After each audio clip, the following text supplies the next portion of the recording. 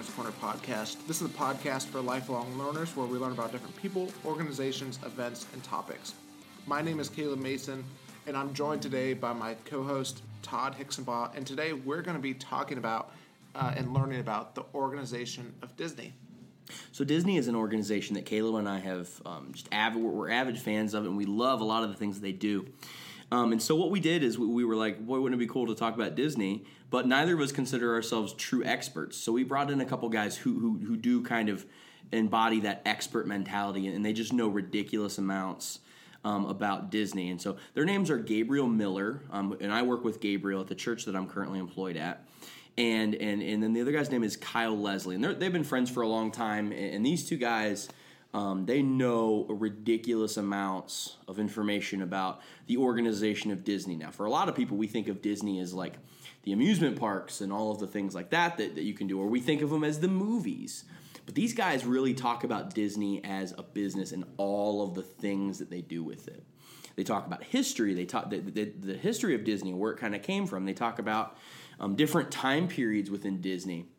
And they really give a really great breadth of knowledge to the entire topic of Disney. Yeah, just a great overview of Disney and some of the things that they've had to overcome. And we talk about some of their favorite movies for Disney and everything. They've been to the parks quite a few times. And so we're really excited to bring you this conversation today, and we're going to jump into that conversation right now. Well, welcome to the podcast, Gabriel Miller and Kyle Leslie. Hi, how's it going? Hey. Really happy to be here and express my love of Disney with people. You're just making this awkward. Thanks. This is awesome. Tell us a little bit about yourself. Well, I go to Akron University, mechanical engineer, 5th year. And me and Gabe have been friends since 98. Preschool. So almost 20 years. And dang. Yeah, it's been a long time. Oh my God. It's a long time. And I mean, I've been kind of on Disney, since I was, little. It's one of the first things I remember is first movie, first, Halloween costume, all that stuff just was revolved around the Disney, cool. The Disney brand. Yeah, awesome. Gabriel, what about you? Well, I graduated from Malone University. I was a double major in music and also in Bible and theology. So, I mean, as you notice, like Kyle and I, like neither of us really have any business major or really anything that pertains to Disney. It's just like we're just huge fanatics of grown up following the business. Myself, personally, I didn't really start getting into it until about high school, which is kind of strange. But I love the movies growing up. Yeah, I think I pushed him. Yeah, I think he did. Steered him more in a Disney direction. I always tell people that, and I told you that too, that like anything I learned, I'd probably learn from Kyle or, some other segue through him. Yeah, if you have something you're interested in, you want someone who you can talk to. Yeah, you want to tell someone about it. Mm-hmm. And if no one cares, you got to find someone who does. Which is why I'm sure people get annoyed with us all the time, every time. Yeah, we'll go on hours on this stuff. So I think I slowly worked, brought more into his world so that I had someone that was more of my level because I've never met someone. But the background was already there. I mean, I just love the movies and the music. As someone who's always been invested and just kind of impassioned with music, Disney was an obvious answer to that just because, they have great music. It's such a great history. Yeah. So yeah, it was just kind of growing up with the movies, and eventually, like as Kyle really started telling me about like it as a whole, as Disney as a whole, as a business, as an enterprise, it was like all the more interesting to me. So we're not going to hold you to this, but what is like your current favorite Disney movie? Oh, that's so easy for me. I know exactly what it is. You don't know yours? No, I have an answer, but go ahead. You want me to go first? Yeah. It's always been Hunchback of Notre Dame. Okay, like, I know a lot of people, every time I tell them that, they're just like, what? Like, why? But I think anytime you have Alan Menken and Steven Schwartz team up, it just equals perfection. So, like, the music in Hunchback of Notre Dame, to me, is almost, and I say almost because there are some other Disney movies that might rival it, but I think it's almost just untouchable. The lyricism is like a woven art. It's so good. Complex words that are more adult, and it's a more of adult themed movie too. I think the reason people don't like it is because of that. It's so adult themed. It's like this is not really a movie for kids. I mean, it's No. got one of the darkest. Yeah, and it villains, sits inside arguably. that era with the Lion King's, Aladdin's, Beauty and the Beast, which is very, very bright, very kid friendly, and also huge movies, so they probably overshadow. yeah. it And then at this times. comes in kind of on that darker tone, and talking about hell, damnation, and all that stuff, and Yeah. really is a different turn. But I think that's a chance they took, and they tried something a little bit different. And it really, I think, really is a piece of art instead of just a fun, Oh, yeah. whimsical musical. And as I've grown up, I've realized that too, because it has a lot of themes of like social justice in it too, like about helping the outcasts and about seeing more than what's just on the surface. So yeah, it's a beautiful movie. It's kind of under wraps. Like, I mean, a lot of critics didn't like it, but I thought it was beautiful. Yeah, What's yours? I think mine. I'm gonna have to default out of all 55 movies. We're talking about animated or see. That's the thing. Yeah, I can go anything. into live action, animated. If we're going off the branches, Lucasfilm, Pixar, Marvel. Like, how big are we going here? I usually just kind of, when it comes to like your favorite Disney movie, I just think of the animated ones. And my answer is gonna be Pocahontas. You're gonna say that. I mean, 'cause it's the first movie I ever saw. Also, in Alan theaters. Menken and Stephen Schwartz. Right, that was the precursor to Hunchback. And who are these guys that you keep talking about? Alan Menken is a beautiful composer, one of the best in the world. Composer. He's won more competitive Oscars than any Living, person. he's the only living. Yeah. He Yeah, has thanks for more competitive Oscars for all the Disney movies than he's anyone done. else living. He just killed. I mean, most of your childhood Disney movies. Beauty and the Beast, Little Mermaid, That's all him.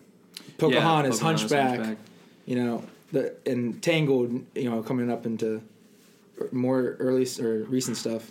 It's him composing. Wow. So he has really strong ties with the Disney brand. And then Stephen Schwartz is a composer lyricist who works. He's Broadway, big, Wicked.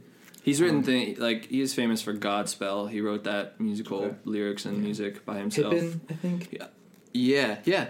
But he's really famous for being a lyricist. I mean, like with Hunchback and also Prince of Egypt is a big one. I like that movie. Yeah, even that's not Disney. Still, But I It's know still a it's good still movie. a great movie. Yeah. And a great lyrics. Like, I mean, he's really brilliant at so finding that. them two are like one of those teams, and there's a lot of those in terms of like the musical movies where there's that composer lyricist duo that really kills it. And more than not, Alan Menken is on the composer side of that team. Yeah. Hercules. He's been less so lately, which kind of saddens me. Yeah, well, with the popularity of Frozen Yeah. and when the Lopez's came in and that thing just exploded. Yeah. I think they changed it up a little bit because he did Tangled, and which was I would consider that a success. I mean, I love that movie. Yeah. Like of the more modern Disney animation films, Absolutely, that's my favorite. Totally agree. But if I had to go deep, I had to go, like the core, it'd be the first one I ever saw. Pocahontas, wasn't even 2 years old yet when that came out. Went and saw it. Just right down the street in the Movies 4 theater, which is where the That's awesome. those stores that what was it? Kirkwood Furniture Store. Oh, yeah, it's is like right right now. across Yeah, from right there. Yeah. Remember saw it as a kid. To give it away, And it was right before my sister was born. Like a month before I stopped being an only child. So it was like the last thing I did. That was your last hurrah. Yeah. As an only Yeah, child. and I had when I was probably 2.5 when they came out on video. And I would as a kid you have that one movie you play always Yeah. on. And I was always Pocahontas, and I had a sword that had like little jewels in the handle and the hilt, which kind of looked like the sword that Governor Ratcliffe has. And I had this piece of paper, and I would reenact that scene. I would just stab a piece of paper in the living room while the movie was playing, and That's I was just so in on it. And there's a really good video of me and my cousin. We're both eating Cheetos, watching The Lion King, and I'm sitting. I have not taken my eyes off that movie. I'm just sitting there going, just constantly staring. And my cousin's just looking at me going, I'll just steal some of his Cheetos. And then I look down, I just reach down and I go, they're gone. I was so into the movie. At what's that, 95, so it's probably 3 or 4 years old. And I just can't take my eyes off of it. That's hilarious. I'm really glad you said Pocahontas too, because when I said that Hunchback is arguably the best score, the second one in my mind was Pocahontas. Yeah, well, because they deal with those deeper those things. It is so Hunchback deep. is like genocide. Pocahontas is it's kind of the same thing. It's that early precursor to taking over and someone. And really, she's talking about living with the land, and loving things and not trying to conquer them. And Stephen Schwartz is just really good at like, not wordsmithing, but like phrase smithing. Like there's that line at the end of Colors of the Wind that's like, "You can own the earth, and still all you'll own is earth." Yeah. Until you can paint with colors.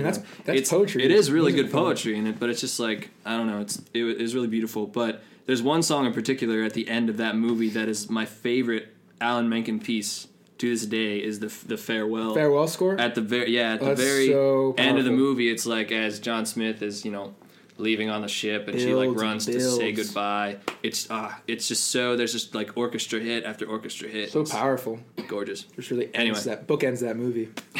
We could talk about this for hours, so we should probably just make a podcast just on Disney movies. We should move on. You can go each branch of the Disney family, and we could talk for hours on it for sure. Okay, awesome.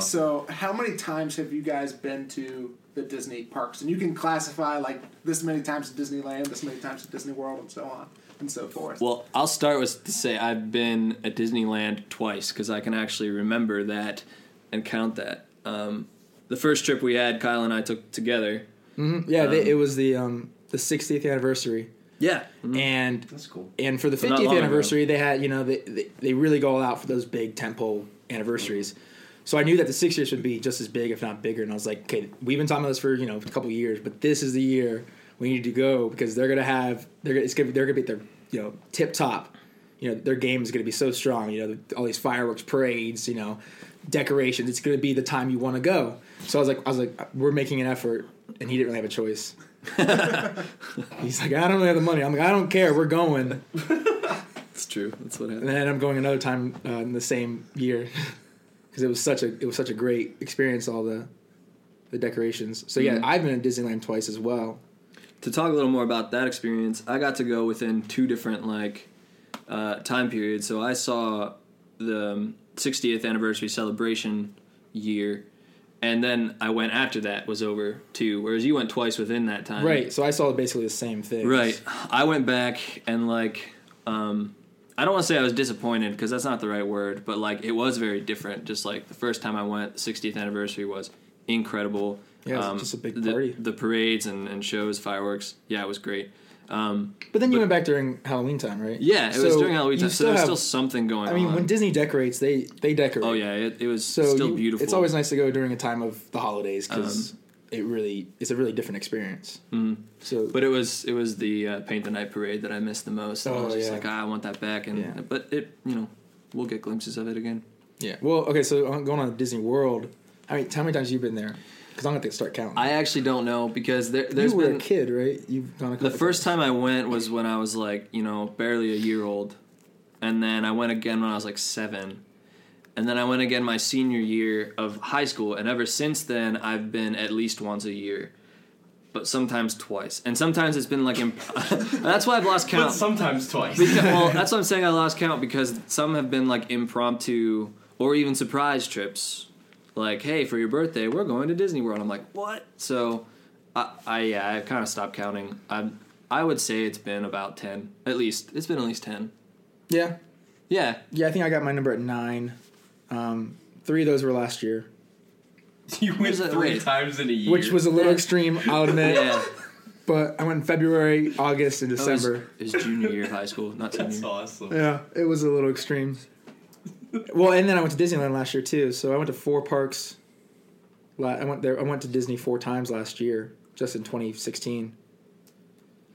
And it's been more scattered before that, but it was a really crazy year. Because I just came into a lot of money, and I was like, let's go on vacation. So anytime I had a break from school, I was like, let's go somewhere. And so I'd always find someone who's like, oh, you haven't been to Disney? Well, I'll go with you. Yeah. I would like to amend my previous statement and say I think I've been 8 times after now having thought about individual trips. He's literally, you guys can't see him, but he's literally counting on his hands. Okay. And that might not even be accurate. I gotta think with the different people I've been with. And I've been with Gabe, we've gone to Disney World 3 times. Together, yes. 3 times. And one time Disneyland. And once to Disneyland. I know, it's so weird. Once again. Yeah, my next goal is no U.S. parks for 2017. 17. My next one is Paris. That's my goal. So that you're officially not coming with me this summer then? Dude, I'm going to be in Paris. Yeah. Well, you're going back in June. Mm-hmm. That's And- crazy. And I plan on being in Europe in June, so while I'm there, I'm just going to see if I can sneak into, convince my group to go to Disneyland Paris. By sneak in, he means pay for it still. Yeah. So, But that's where- now I can try something a little bit different instead of just Yeah, these just so you're in the clear. these 6 here. Okay, so what would be a couple of things about like Disney in general that most people don't know about? I'm sure you could think of a lot, but just give us like 3 or 4. Well, I mean, you think of Disney, you think of the movies, and you think of the songs that you sing as a kid, and all that stuff is ingrained. But I mean, Disney is a big and growing business, super huge, and they own things that you wouldn't even that you just assume are some company, but they're owned by this family friendly, just one of the things I think mostly surprised people is ESPN. yeah. This big sports thing is a Disney owned company, and stuff like that. That's where my mind went to first. Yeah, I think most of the other things are pretty kind of obvious. Like, oh, they also own Pixar. Okay, not surprising. Well, ABC, but I think a lot of people know that too. Yeah. even. Yeah, and they own. Well, they also own like A&E television, like Lifetime Yeah. Really? Channel, History Channel. Well, they co-own those ones. They have a lot of co-owns. They co-own Hulu. They have a stake in Hulu. No. I actually didn't Yeah. even know that. They have See? so, and they just made a deal with Hulu crazy. to release their animated films on that platform. Nice. So like they'll be pumping out a lot from the Disney Vault onto Hulu. well, I knew about the deal they made with Netflix. Yeah. I didn't know that they Yeah. co-owned Hulu. Yeah, To deal with Netflix too. A deal. I don't So think there's they any have a- ownership involved with. they it, have a but- they have an old film deal with Hulu, and they have the new film deal with Netflix. So like man, I'm gonna need some Hulu. every Disney movie that comes out, its first location for streaming platforms will be Netflix. So like you start seeing like Civil War, Jungle Book, they came out like last month on a Netflix, and like you'll see Moana, Finding Dory, and eventually Rogue One should come to Netflix as well. I don't know how long they'll stay, but that will be their first place, and then they might, then that contract might expire, they'll go somewhere else. But so the old stuff will go to Hulu, which is at least we have somewhere, because it's hard to find Yeah. all those Disney movies, online. It's true. Yeah, I don't really know what else is surprising about Disney. I mean, I was trying to think of things too, and my mind immediately jumped to their ownership of things. Yeah. I mean, I think a lot of people forget about their the Marvel Cinematic Universe, just because But I think what's mostly confusing about that is what characters they have the rights to and which ones they Yeah. don't. Well- some people think that Disney owns all things Marvel. That's not necessarily. well, true. they own them. Before they bought Marvel, there was already contracts in place where they had characters licensed out to other Individuals. studios. The whole Spider-Man thing. Spider-Man, Right. yes, but also Wolverine and The whole X-Men, yeah. even the word mutant. is- Deadpool, for example. Yeah. I heard a lot of people, and this is one of my pet peeves. I heard a lot of people saying "Oh, it's the first rated R Disney movie because it's," and I'm like, yeah. "No, it No, isn't." no, it's just it's just two companies that made a deal. One just happens to be owned by Disney. Yeah. Disney does that. They own tons of companies that are like that. Mhm. Which is why you see, if you ever saw Deadpool, that's why there's all those copyright jokes in the movie. Yeah, I don't know if 'cause- anyone caught on to that, but yeah. They don't own, or they don't have rights to. I didn't think about that. hmm That's funny. Yeah. Yeah, and that even goes, and you can throw that go to the parks in that, where Marvel made a deal with Universal, for licensing the product in the parks. So Disney can't do Disney can't do Marvel stuff in their East Coast parks. So anything east of the Mississippi, but out west, they're creating whole new lands for Marvel and stuff like that. Because this is a big brand; they really want to push it, but they can't really push it over here as much. They're sprinkling in whatever they can. I was going to little. say, there's fine lines, because every once in a while I've seen a Marvel character. They have characters. They've had the Guardians of the Galaxy. They've had Doctor Strange, I think, and they've had maybe someone from the Avengers, but not very much over here. Even they had their monorail system. They had one of the monorails decked out with Marvel. I think it was the Iron Man 3 came out. They had it all decorated up and promoting the film. And that monorail could not. There's there's 3 monorail lines, but one goes inside of a park, and the other one kind of stays outside. And that monorail had to be on the outside loop because it couldn't literally go into the park because that would be violating contract. Yeah. the contract. You couldn't have Marvel inside the park, so they had to keep that one on the outside loop. That's funny.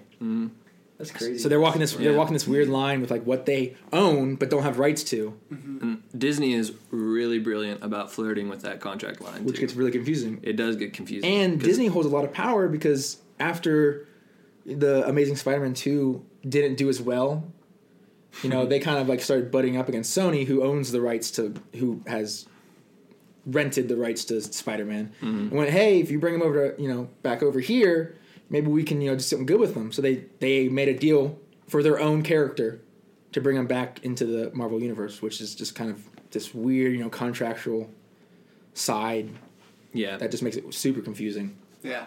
Weird, but insanely awesome. Yeah, Because absolutely. I loved whenever Spider-Man showed up in Civil War. Yeah. And they did it so well too. A lot of people are glad about that just because they feel like they're going to get some redemption for, like, Spider-Man's my favorite superhero. Oh, he has been since I me was, too. 5 years old.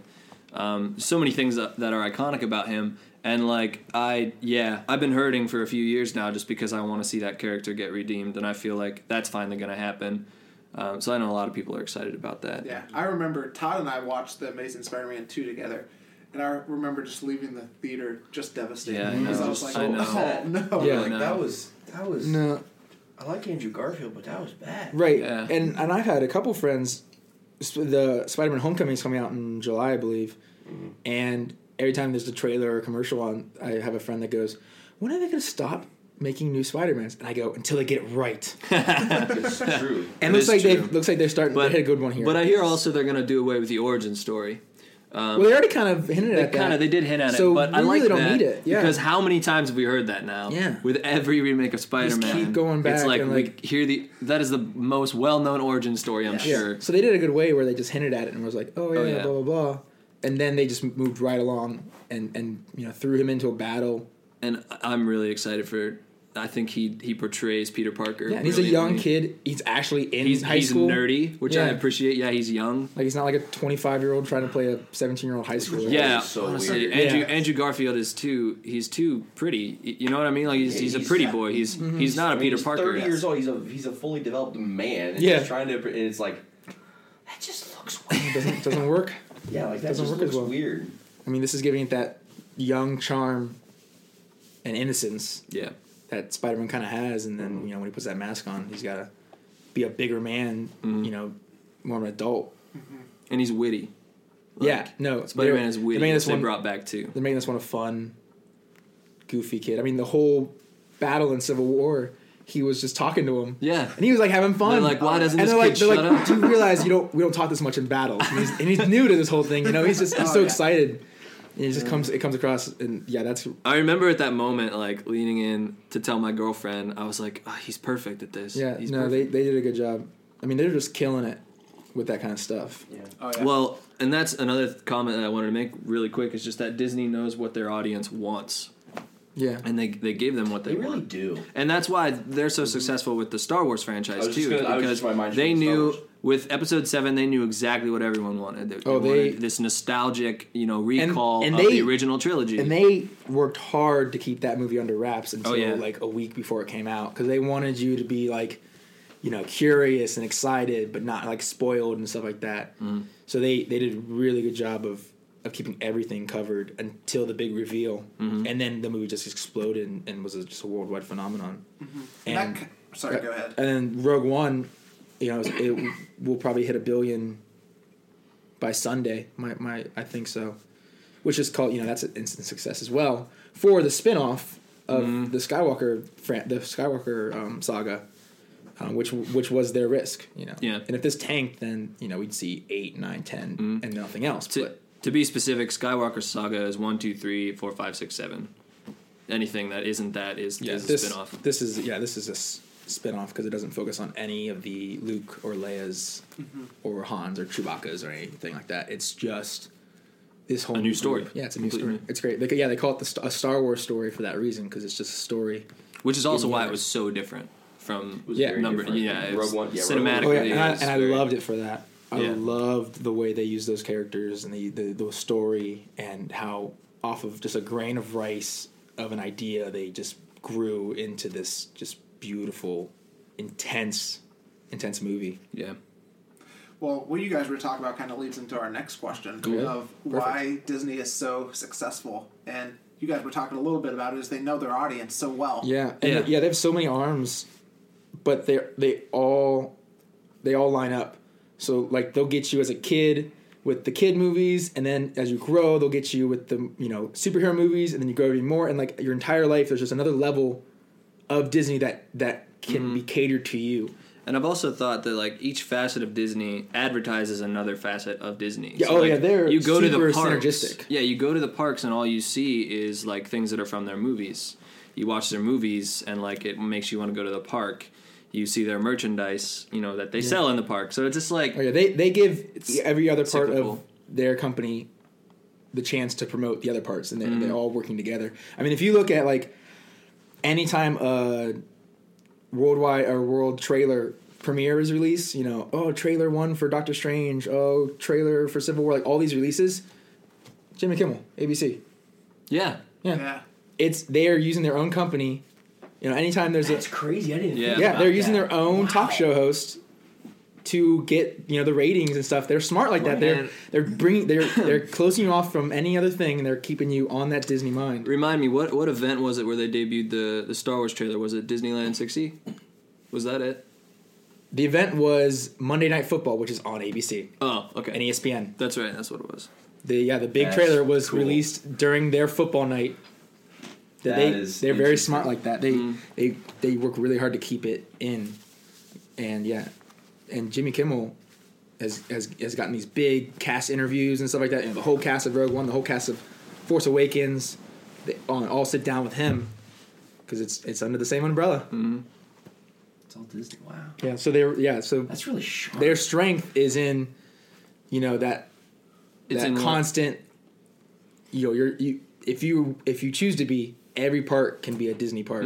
It comes of your down life. to what they own, which I mean also comes down to money, Yeah. which boils down to hard work. I mean, like it was a long and winding road to get Oh yeah, to where their it is. acquisitions over in the early 2000s of Pixar, Marvel. And they're so intelligent The about Muppet their Studios. acquisitions. Like, just because, and I've noticed this, like, it does make me wonder. Anything that they've had, like, well, not anything, but a lot of things they've had a Partnerships? partnership with, they end up owning. Yeah. And it's like, don't make a deal with Disney because you never know what's going to happen. Yeah, well, Pixar was independent until 2003. Yeah. And it's not like they were hurting; they were doing fine. I mean, they were killing it. Exactly. And I But mean, they just like, bought them for like what, $7 billion.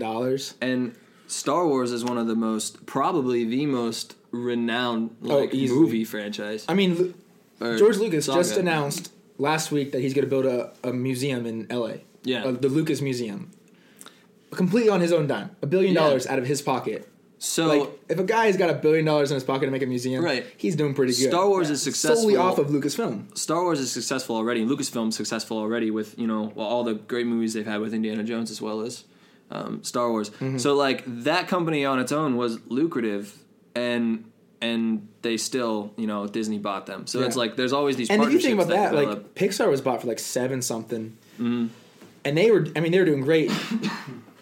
But Star Wars, Lucasfilm was bought for 4, almost half. And same with Marvel. Marvel was a little bit different story. They're kind of struggling. Yeah. But Lucasfilm could have still been killing it. Yeah. Doing fine, not hurting at all. And I think it was more just like a friendly partnership instead of like a how much money I can get. It was Right, like, right. let's just do this for $4 billion and we both win. Because most of that money was George's anyways. But yeah, so they're really smart about their contracts, their partnerships, that who they're teaming up with, because not only did they acquire Lucasfilms, but I mean like just other things they acquired through that purchase, like Skywalker Sound. Dudes, ILM, Sure, I don't Industrial know Light about that. Magic You wanna, is like What is that? You wanna Industrial Light elaborate? Magic is like the computer effects company. Like, I mean, you think of mostly any movie, they're gonna have a part in the special effects of that movie. I mean, they were like the Jurassic Park, where they made the dinosaurs. They were the first one to like use that like technology to create a realistic dinosaur in the computer in '93. That was 23 years ago, and so they're like one of the best in terms of that stuff. And so they're gonna have a hand in almost every movie, not just Disney or Marvel or something. Right. But like any kind of high budget movie, they probably worked on the special effects for it. Which, I mean, It's Disney just went on bottom. Yeah, well, they were part of the Lucasfilm. well, they were part of they Lucasfilms, yeah. They were in the branch, the ILM, and then Skywalker Sound, which is, they're high quality, sound mixing, stuff like that. Like, Which also just state of the art.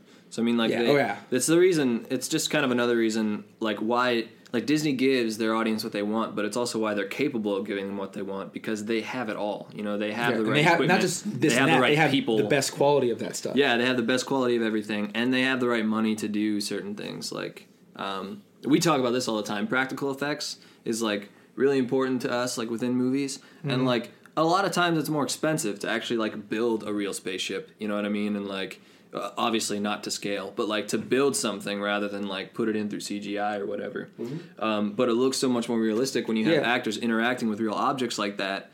And Disney has the money to create something that looks better. Yeah. So like you look at The Force Awakens, which they said a lot in the promotion was like we really went back to the real life creatures and aliens and real life sets and locations and stuff like that, and was really, service to the fanboys. We're like, yeah, we're getting that real stuff, those real aliens, the real creatures, and we were super excited about that.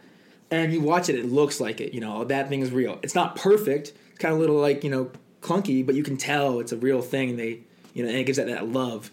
But at the same time, The Force Awakens is one of the largest uses of special effects. I mean, almost every single scene probably has some kind of special effects in it, and yet they found that blend between practical and special effects that satisfied both without the original or no, the 1, 2, 3 Star Wars was really heavy on the special effects, and that's what a lot of people didn't like. Yeah. Right. And obviously 4, 5, 6 were special or heavy on the practical because they're from the 70s and 80s.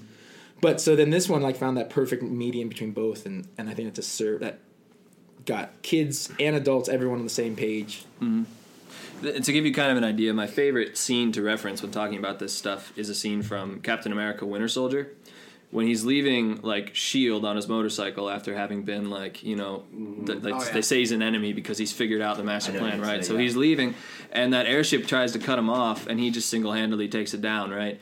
Well, within that scene, not only is there some CGI, there's special effects definitely going on, but it's blended so seamlessly with real objects. Captain America is actually interacting with real things to make it look like he's, actually taking the ship down. And when it actually happens, it just looks so real and beautiful because of this seamless thing that they've done. Yeah, it's I mean, really great. Look at BB-8. Yeah, You can easily make that in a computer. Exactly, but And just that was real. have a little tennis ball and go, look at this tennis ball. That's where BB-8's going to be, and just follow the tennis ball, and pretend there's a robot there.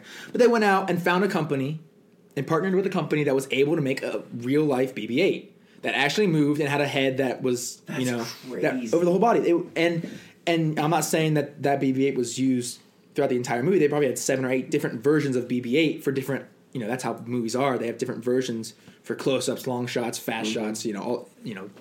Stuff like that. So you're not always using that BB-8. That's the real life version. But they took that extra step to make a real life BB-8 instead of just making something in the computer. And which would have been easier and cheaper.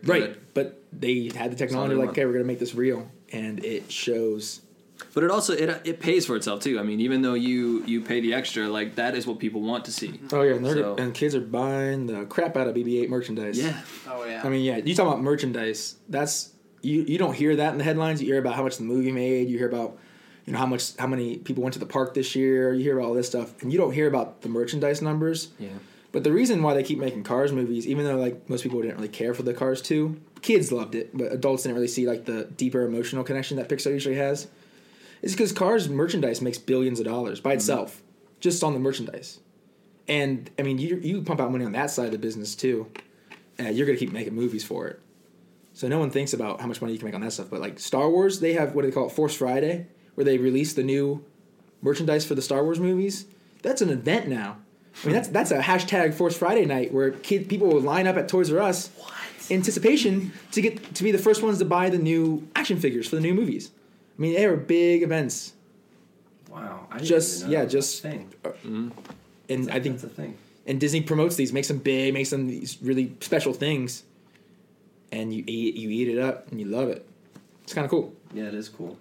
Okay, so we've been talking a lot about how Disney has, like, where they're at right now. What we want to ask you guys is, what are some of the things that led to Disney from being at the very beginning, whenever it was just Walt, to where it is today? Yeah. Well, I mean, you look at the So- history of Disney, and it is a roller coaster. It is. There were so many failures. It's actually a real testament to just in the long run, being diligent and Yeah. working hard, because They were at the bottom of the rung, in the 70s. he got ripped off a lot too. What, in the 20s? Yeah, when he let's talk quickly about that. He created this character named Oswald the Lucky Rabbit. I don't know if you've heard of him. They recently reacquired the rights for this character, but he originally worked for Universal, right? It was Universal? Yeah. Yeah. Yeah, well, he was in partnership with them. Yeah. Like, he was supplying the animation. Yeah, he was an animator for Universal. And Charles Minst, right? Yep. Not Not Muntz. Muntz, yeah, but it's Mintz. If you've ever seen Up, the character was, I'm assuming the character name was inspired by this real life person, Charles Minst, who... Businessman. Yeah, businessman. I mean, he made a business decision, but Absolutely. it was kind of awful at the same time, because he basically said to Disney in a nutshell, we're taking the character you created and you no longer And some of work your here. animators. And some of your animators. Just part of what the contract stated, he's like, well, this is our property, so we're going to take this, and we don't really need you anymore. So Universal had the rights to Oswald the Lucky Rabbit for decades, Oh, yeah. and Disney finally just recently acquired it again. But that was just kind of Yeah, something to like... say we can now. But that's just a story about how they're really there was a lot of failures that Disney went through before finally achieving the grand empire they learned that from he has now. each failure. Like, he realized, oh, now everything I do, every movie I make, blah, blah, whatever, it's my property. Mm-hmm. I'm going to make sure it's my stuff. No matter what. And So he doesn't get hurt like that again. Because of his diligence, at the beginning of him establishing this business, a lot of his employees did not like him because he was mean. Hard worker. He was a hard worker, and he demanded hard work. So a lot of people did not like him. I hear a lot of stories and that about led that. to the Disney strike. The animators went on strike and shut the studio down because they weren't feeling they're getting paid fair wages and stuff like that, and that really hurt the company and that was during the wartime, so that was already hurting the World company. War II. Yeah. So let's talk about World War II. They lost all European markets during World War II. Couldn't distribute films over there. So your maybe Pinocchios, Fantasias, Cinderellas. They didn't get any kind of outside of America box office numbers. So they didn't make as much as they thought they would because they were shut down over there. So they kind of cut back and went to what they call package films. The Make Mine Melody or Melody Time, Make Mine Music. The Fun and Fancy wartime Free. era movies are Because they're just smaller Victory shorts. Through Air Power was one, wasn't it? No, that's a propaganda film. That's different. Oh, you're right. But they make these smaller shorts, put them into a feature length film. Instead of making one long, Snow White, it's little stories that aren't no relation. Just that's all they were working on. That's all they had time for and the money for. So they were struggling with that, and then the Army moved in to the Disney lot and took over, some of the space because it was on the West Coast, so it was near a base. So they need somewhere to house the Army men. So they lost space. They're losing revenue. They don't have all these markets. The war is, hectic for everyone. So that really hurt. And then, after the war, they start rebuilding and stuff. And then they get that strike. And they're still trying to, survive. And the strike doesn't help. And the government is trying to keep peace with, South America and, we start losing closeness with Russia, the USSR, and America's afraid that they're gonna start moving into the Cubas and the Brazils and stuff like that, and they're gonna start becoming anti-American. So the government goes, well, Mr. Disney, how about you take? They called it a peace trip, a goodwill trip to South America, just go down there and like just kind of show up and say hi and just be like, promote America and the love that we have for the people of South America. So they fund this trip to go to South America, and while the strike is on, so Walt's brother Roy is back at the studio trying to figure out the strike and trying to give everyone what they want and still not hurt the company. And Walt's down in South America, took some animators, and they're researching and drawing and all this stuff, the cultures and the people and everything on there. So not only is the government profiting because they're getting this goodwill trip that's connecting leaders and like all that stuff, but then Walt Disney Company is getting info and material for their next movie. Mm-hmm. So then when he comes back, the strike's over. There's a good movie. There's a good documentary, Walt and El Grupo, which is Walt and the group, which go to Mexico and South America and make these movies that come back, and they make Saludos Amigos, which is a Brazilian, South American film, and then they make The Three Caballeros, which is more of a Mexican film. That's the one starring Donald Duck and right. Two other birds. So even though they're in this, they have this, turmoil at the company, they gotta keep moving, gotta keep the next thing coming, or else they're gonna fall apart there. And there were a lot of times of that, just kind of like the trudging through the mud to the next goal. Yeah, just juggling multiple balls, and if any of them fall, the company's dead. So there's stuff like that, and then you just get to the 70s after Walt's passing, and the company just kind of lost its way. Their films just stopped losing quality. It started becoming more expensive to make hand-drawn animated films. Before that was really like a heyday, though. I mean, I feel like we kind of skipped over that. There was a lot of animated films that came out in the 50s and 60s. In between. Yeah, they came back. Yeah, for sure. They made a lot of really great films. And that's when you have Snow Snow White. White's before that. One, that was the very first full-length film. Yeah, you have like your Peter Pan, you have your Jungle Book, what we consider classics. Mm-hmm. You have your Sleeping Beauties. So that's all Robin during Hood. that. I love Robin Hood. That's all during that heyday time. Yeah. Well, like his heyday. I mean, Disney's heyday probably came later, arguably. Walt's heyday, then. Yeah. Well, then look at like live action-ish, because then he comes out with Mary Poppins, which people would say is his crowning legacy. Yeah, because that is a wonderful. That came out right before he died, and he worked 8 years to get that movie made. So that was like a labor of love to just push that thing through. I don't know if anyone's seen the movie Saving Mr. Banks. I mean, that's kind of what that is about, the making of Mary Poppins. It was a long process and worth it. I mean, it won a few Oscars. How many did it win? 5 Oscars, I believe. So that's more than a few. I mean, that's kind of a big deal. And it was nominated for. Was it nominated for Best Picture? It was nominated for Best Picture. It didn't win, but it won for music and it was editing and stuff like that. Really brilliant movie. And it was actually Walt who holds the record to this day for most Oscars. Yeah, he's got like 24 Oscar wins. So which is just, I mean, and then the next guy is 8. Alan. This is bizarre. It's 24, 8. I mean, the that's closest a big is 8. difference. I mean, he was producing. He was, So people say, what they want about Disney, whether or not they like the franchise. You can't deny that it's quality. I mean, critics agree. They've been pumping out stuff. I mean, since back then. They were really. I mean, there wasn't a Best Animated Film category in the Academy until 2002, maybe. It's like just within the past 15 years.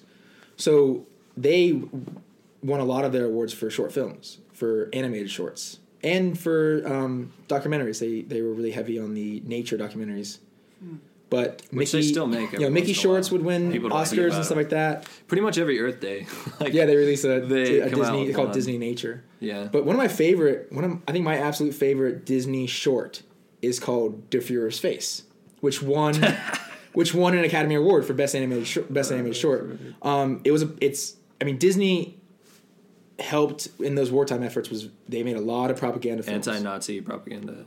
Go America, how can we help the war effort kind of stuff. Mm-hmm. And one of the things they made was called De Fuhrer's Face, which stars Donald Duck as a Nazi.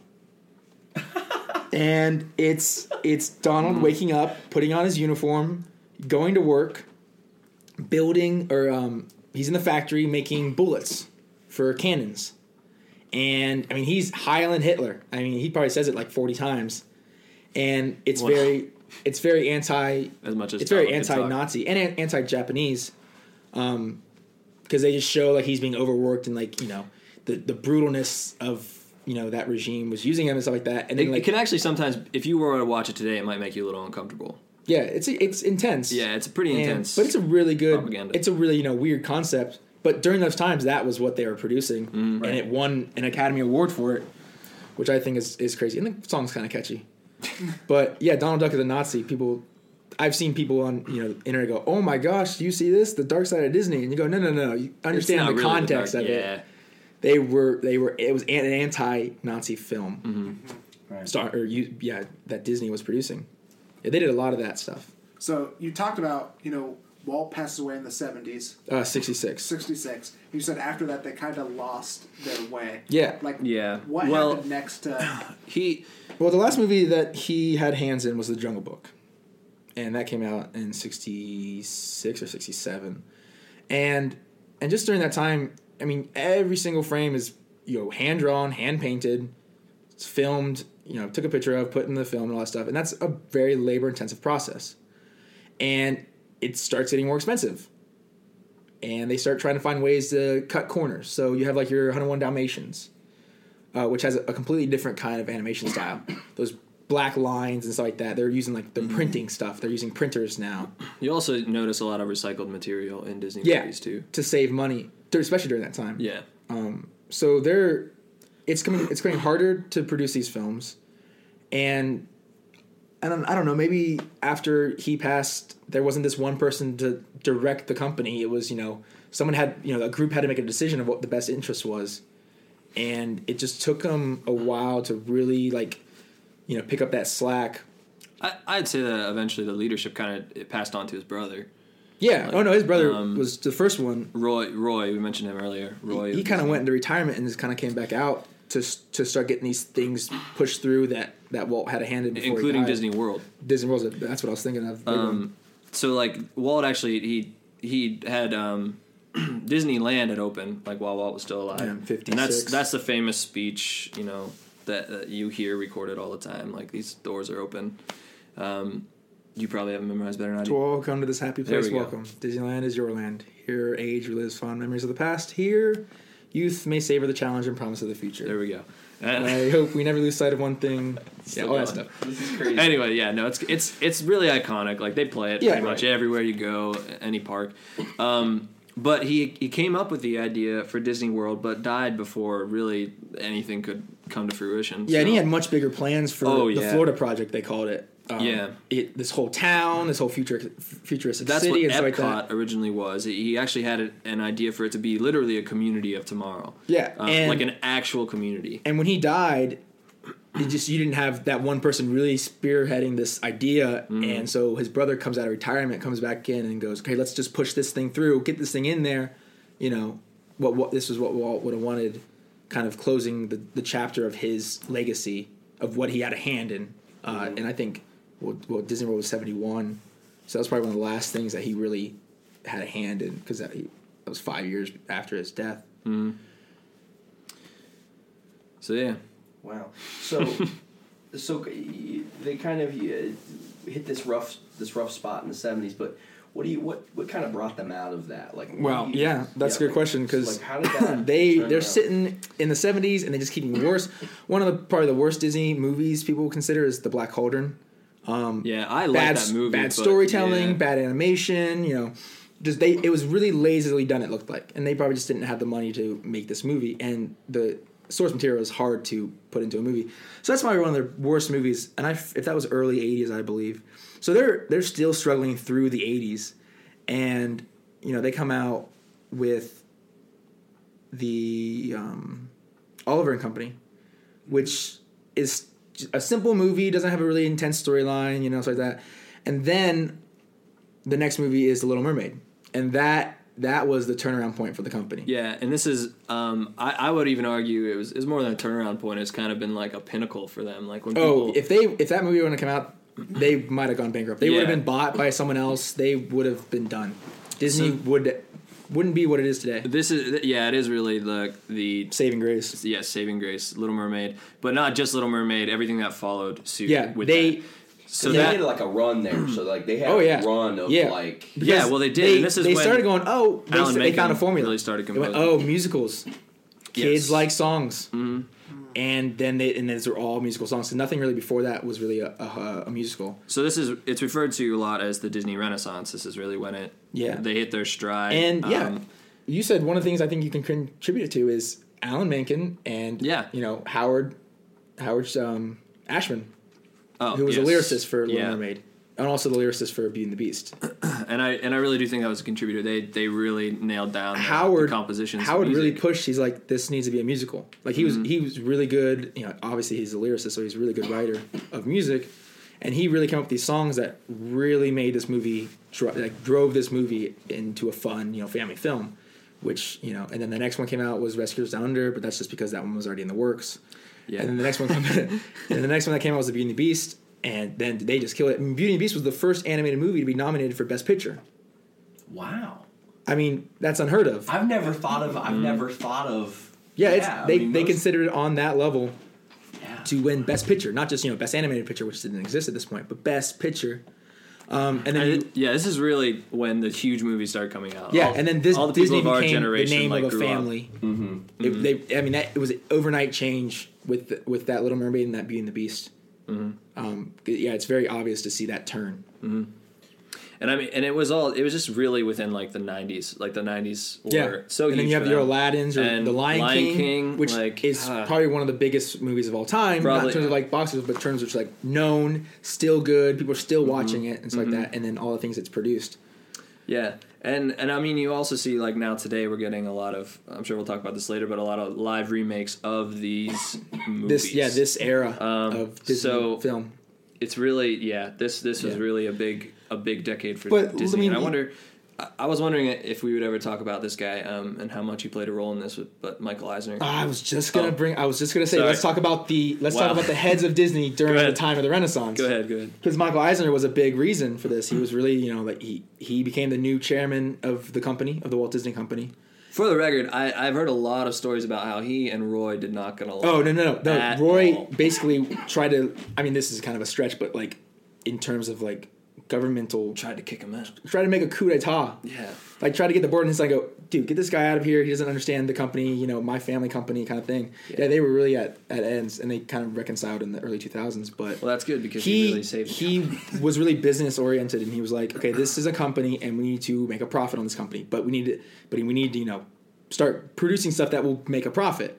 So I think they, invested a lot of money in stuff to pick up these new things, get these new things rolling to really move the company, to get that momentum. The films being one of them.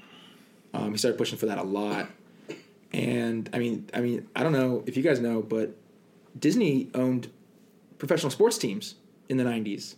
No, I didn't know that. They owned the Anaheim Ducks, hockey. Mm-hmm. And they own the Anaheim Angels, baseball, which gets your movies, The Mighty Ducks, and Angels in the Outfield. Wow, it's all coming together. Disney produced those movies because they owned those teams and stuff, and they were really trying to branch out with these new things and trying to, really make a name for themselves, trying to get back into that limelight that they lost throughout the 70s and 80s. How have we never talked about that?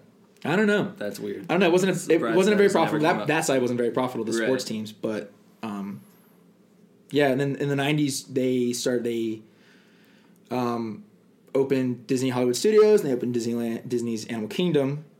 And especially Hollywood Studios, wasn't so much of like, I think it's time to open another park. It's been, 14 years.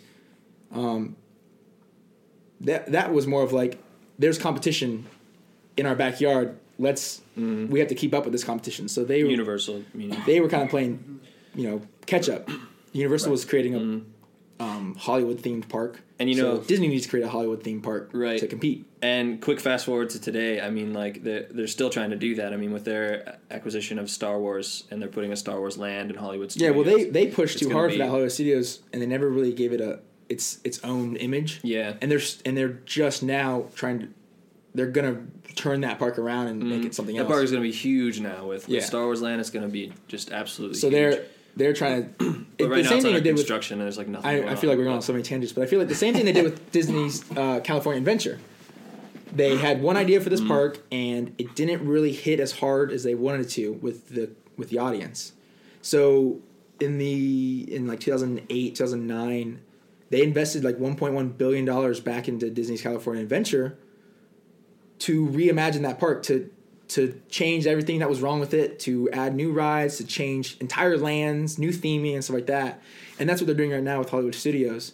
And it's a little slower process because they're kind of waiting for these lands to get built, the Star Wars land and the Toy Story land. And then, they're slowly piecing together back what is a Disney park in Hollywood Studios. And it's taking a little bit longer, but yeah, they went too fast at the beginning. They didn't lose the race, but they didn't create enough quality to, stay ahead of the race. And now they're going back in and reinvesting in that park to fix those problems. Okay, so we just have a couple more questions for you. The next one is, talk about just the significance that, like, Mickey has had on, like, Disney. Oh, I mean, yeah, the figurehead of the company, the 3 simple circles, and everyone knows exactly what that is. The mascot. He was. It is from the true. beginning. Just 3 circles is iconic. Very simple. From the beginning, he was pretty big deal. He was making history. First, sound cartoon. First, not first colored cartoon, but they were trying new things with him, and a hit right out of the gate. And then he moves into comics and more animated films, winning Oscars and all these things. And it was Disney's big thing, Walt's big thing after the whole Oswald fiasco. I mean, he caught a lot of fame for Oswald, the creation of Oswald. Yeah, it was very popular for the time. It was, and on his train ride back from New York, he when he lost Oswald on his train back, he sketched up Mickey. Yeah, which actually his original name was Mortimer. I know a lot of people know that. Just fun fact for you. He wanted to name him Mortimer. Was his wife, right? Lily was like, I think Mickey's a bit more charming, and so that was a good choice. That was a good choice. Yeah. So Mickey was huge. I mean, he is what started the entire the franchise. He's what made it popular. I mean, it was just that lovable character that everyone enjoyed. The kind of to be honest, it was kind of some slapstick humor sometimes. To be honest, like the cartoons. And they changed how, but it did change. They changed how he is used. Oh yeah, throughout for sure. the decades. But originally, it was just like this charming character that you'd see in a lot of cartoons he made. And yeah, he used his image to create the Disney empire. Yeah. It's huge. Mickey plays a huge role. Well, now let's look at the dark side of this, right?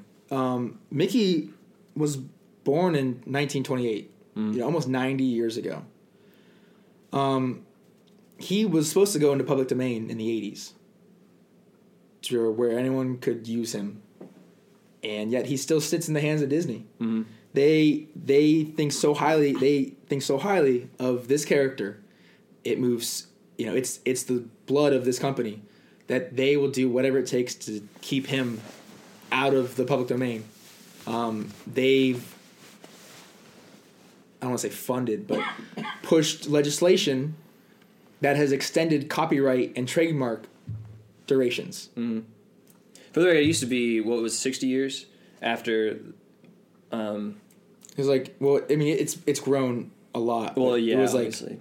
30 years plus another 30 after the creator's death. Yeah, or that's stuff what like it that. was. So you get these 60 from. years, 70 year times, and they went from 86 to 2003. So Mickey was gonna go into the public domain in 2003, and yet he still sits in the hands. And they were pushing this legislation to keep him because he's so important.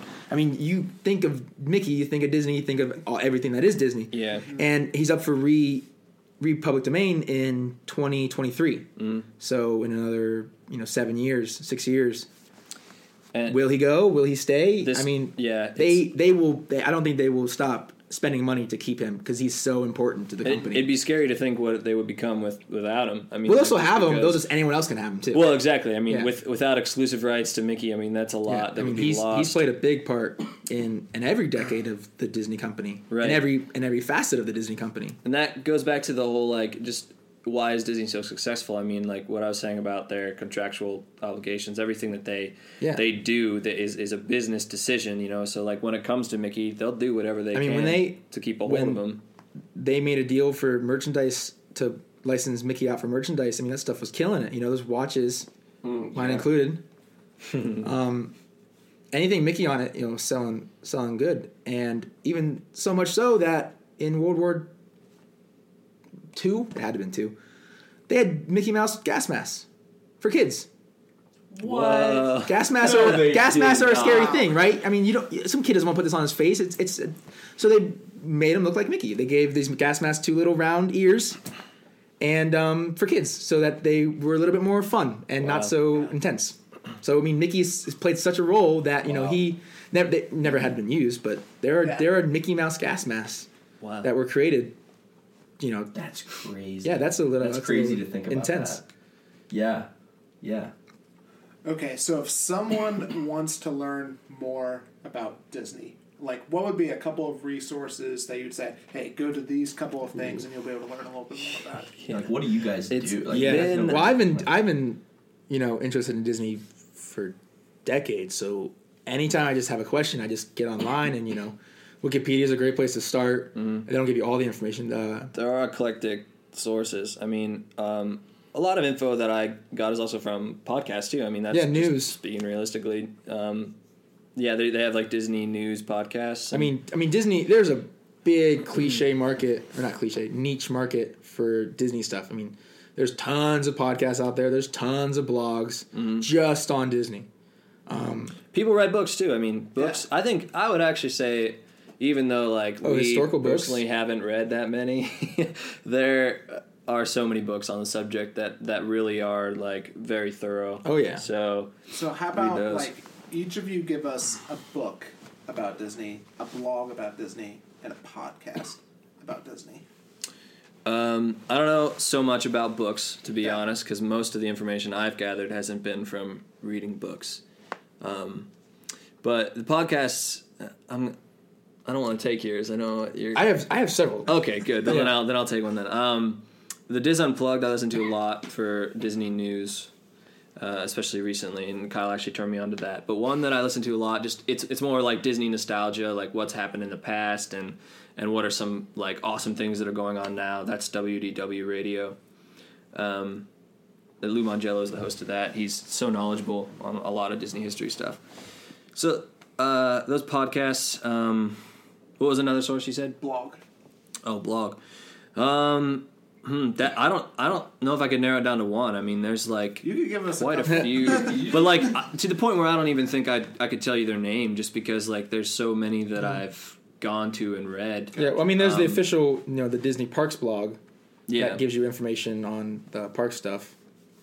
And I use a blog called the Disney Blog, just simply the Disney Blog, which is just some fan who just finds Disney news and puts it on a blog. And these are things that simple. you could literally just like Google search, and you put in the Disney Blog, that's kind of easy to find. Yeah, I mean the history of Disney is so vast, and I think that's one of the interesting parts is all the little facts and the stories that got them to where they are. Mm-hmm. So the history podcasts, I listen to a lot of news podcasts on Disney for the current stuff, but there's one I listen to. It's called Connecting with Walt, which is a history. It just tells small stories about how the park was made, or how they got this thing pushed. How this movie, the behind the scenes interviews and all that stuff with Imagineers and animators and people like that. And you can learn a lot just by looking at the past. You can really understand the company, and it makes it more fascinating, for sure. What would be a book? A book? I wish I could tell you. I don't know. I have this really thick book called Disney Imagineering. Yeah, that's the thing. I own a few. I don't think I've actually ever like read through like cover to cover, just like seen random facts. Yeah, there's one Marty Sklar who was an Imagineer, who was like the ambassador of the Imagineers, wrote a couple years ago called the rules of something and other things and Mickey Mouse. It's this long title, I forget, but like it's just, I mean he was around in Walt's days, so and he wrote a lot of Walt's speeches. I don't know if he wrote the famous one, but like he was very influential and all that stuff. So he had a big hand in everything that went on in the Disney universe. and he has multiple books out, I think, that tell his stories. Autobiographies, biographies are really good on animators. There's tons of animators, famous animators, and biographies that really get into more of a nitty gritty of like the one art style, the one movie. Awesome. Yeah, and we'll have some of those in the show notes too, in case you want to find out what those are about. So as we close up, is there anything else that you guys just want to tell us about Disney that's just burning in your mind? I mean, I'm sure there's a lot, but is there anything that comes to mind? If you haven't gone, go. Oh yeah, for sure. It's I think a lot of people get it in their minds that it is something that's for kids, and that's just so wrong. It's just wrong. I'm sorry. That's not even an opinion. I mean, let's quote Walt here. It's for kids and the kids at heart. Yeah. Oh, yes. Nice. Nice. They really have something for everyone.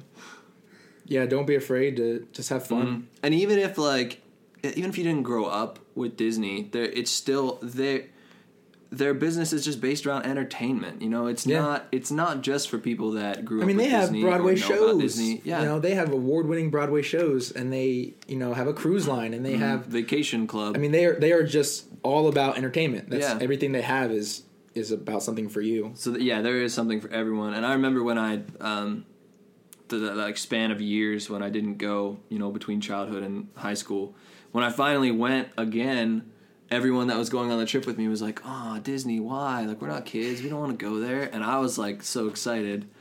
And everyone just like when we got there just, ended up eating their words because they had a blast. And I think people that approach it so negatively just don't really know what all it has to offer. So I guess that'd kind of be a piece of advice I'd give too, that if don't shut it out or dismiss it so quickly just because you think it's for kids, because it is not. Yeah, no, quality is for everyone. Mm-hmm. Yeah, they don't just appeal to the young kids in the small minds. Look at Pixar. I mean, they got gut-wrenching movies that make adults cry. Yeah. And they're really good about that, and yet kids love these movies. So they're for everyone, and they've, especially in this last decade, started pushing that towards the Disney animated films as well. The Frozens are, and the Wreck-It Ralph and Tangled, and they somehow they're able to mingle the deep message with just a story that's understandable. Yeah, so the kids can get it too, and the adults are like, "Wow, that's deep." At the same time, yeah, because it kind of goes over the kids' heads. So they're playing at two different levels here. And they're smart about that. They're really catering to a large audience. I remember when I watched Frozen. I do love Frozen. It's not my favorite of the modern ones, but I do love Frozen.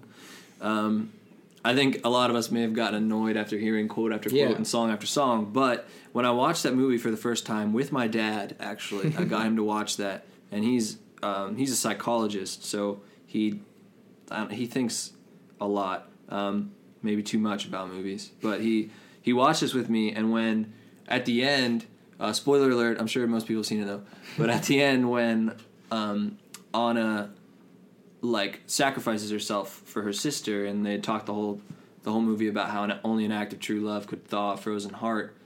My dad saw that happen, and then Anna becomes unfrozen, and he says, "So the act of true love had to be her own and not someone else's. So she made that choice to love, and that's what thawed her frozen heart." And I was like, "Yes, Dad, you get it." And he's like, "Oh, that's good." Someone who for a living tells people, helps people through their very difficult times, was able to get a really good message from just a Disney movie, you know? And I thought that was great. Yeah, I mean, let's look at Inside Out. Oh, don't even get me started on that. That movie shows, oh my that shows any kid that it's okay to feel, and, you will have that. It's okay to cry. It's okay to not feel good. The pinnacle of that movie is joy is all about happy all the time. Always be happy. Mm-hmm. But then she finally realizes that sometimes you have to be a little bit sad to be happy. To be joyful. Yeah. Sometimes you can be both. Yeah. It's a really deep movie, really well done that has a really strong message. And a lot of, especially in more recent years, a lot of Disney movies are like that. Awesome. Well, hey, if any of our listeners want to get a hold of you guys, is there a Twitter handle or a social media? I know Gabriel. I'm laughing at Gabriel is literally the I'm social off the media person. grid. But if I there's only have Facebook. That's if really there's any, probably if the there's best any, way. so Yes. So I got a hold of a little handle several years ago that I've been able to use on like every single social media thing I ever have. So it's Kyle5359L, KYLE 5359L at Twitter, Instagram, Gmail, Yahoo, iCloud, Live. I mean, He's away. Snapchat. They're all Kyle5359L. So if you just use that and any social media platform, I'll probably be there. awesome. And Gabriel, Good just look luck Gabriel up finding me. Just look Gabriel up on Facebook. Yeah, Gabriel's funny. Well, hey, thanks guys. We really appreciate. No, thank you. This was fun. It was awesome. Yeah, awesome. If you want to learn more about some of the resources that Kyle and Gabriel mentioned, the podcast, the blogs, the websites, feel free to check those out in our show notes. Show notes are a great way to continue the conversation and to better prepare yourself either to listen or afterwards to kind of review some things that you've heard. Basically what show notes are is it's part of the podcast where you can actually go in and we just have links. We have quotes. You can actually tweet these quotes out directly from the show notes. And it also just has any resources that were discussed within the podcast, which means that any websites, articles, books, other podcast links, whatever was talked about, it's actually all there in the show notes. We put it there specifically so that you guys can grab that and check it out either after or during or before while you're listening. Yeah, and if you're listening to an episode right now, we'd love to hear from you. So hit us up on our Facebook page or on our Twitter account and just let us know that you're there and that you're listening. Now, on our next episode, we're going to be talking about the topic of living out your dreams. And we have a great guest on our podcast next week. So a great guy that we met recently, his name is Ethan. He has got a crazy story, and we just wanted to kind of find out more about that. And so what we're going to be talking about, he's going to be sharing his story on next week's episode, and you guys are going to, I think, really enjoy this interview. All I'm going to say is that he's planning on hiking the Appalachian Trail. And the best way to make sure that you don't miss our next episode is by subscribing to our podcast on iTunes. If this podcast has helped you in any way, leave us a rating and write a review on our podcast on iTunes. If you want to continue the conversation, you can like our page or comment on our Facebook page, or follow us on Instagram. Our handle is @TheLearnersCorner, or follow us on Twitter at our handle @LearnersPodcast. Until next time, keep learning, keep growing.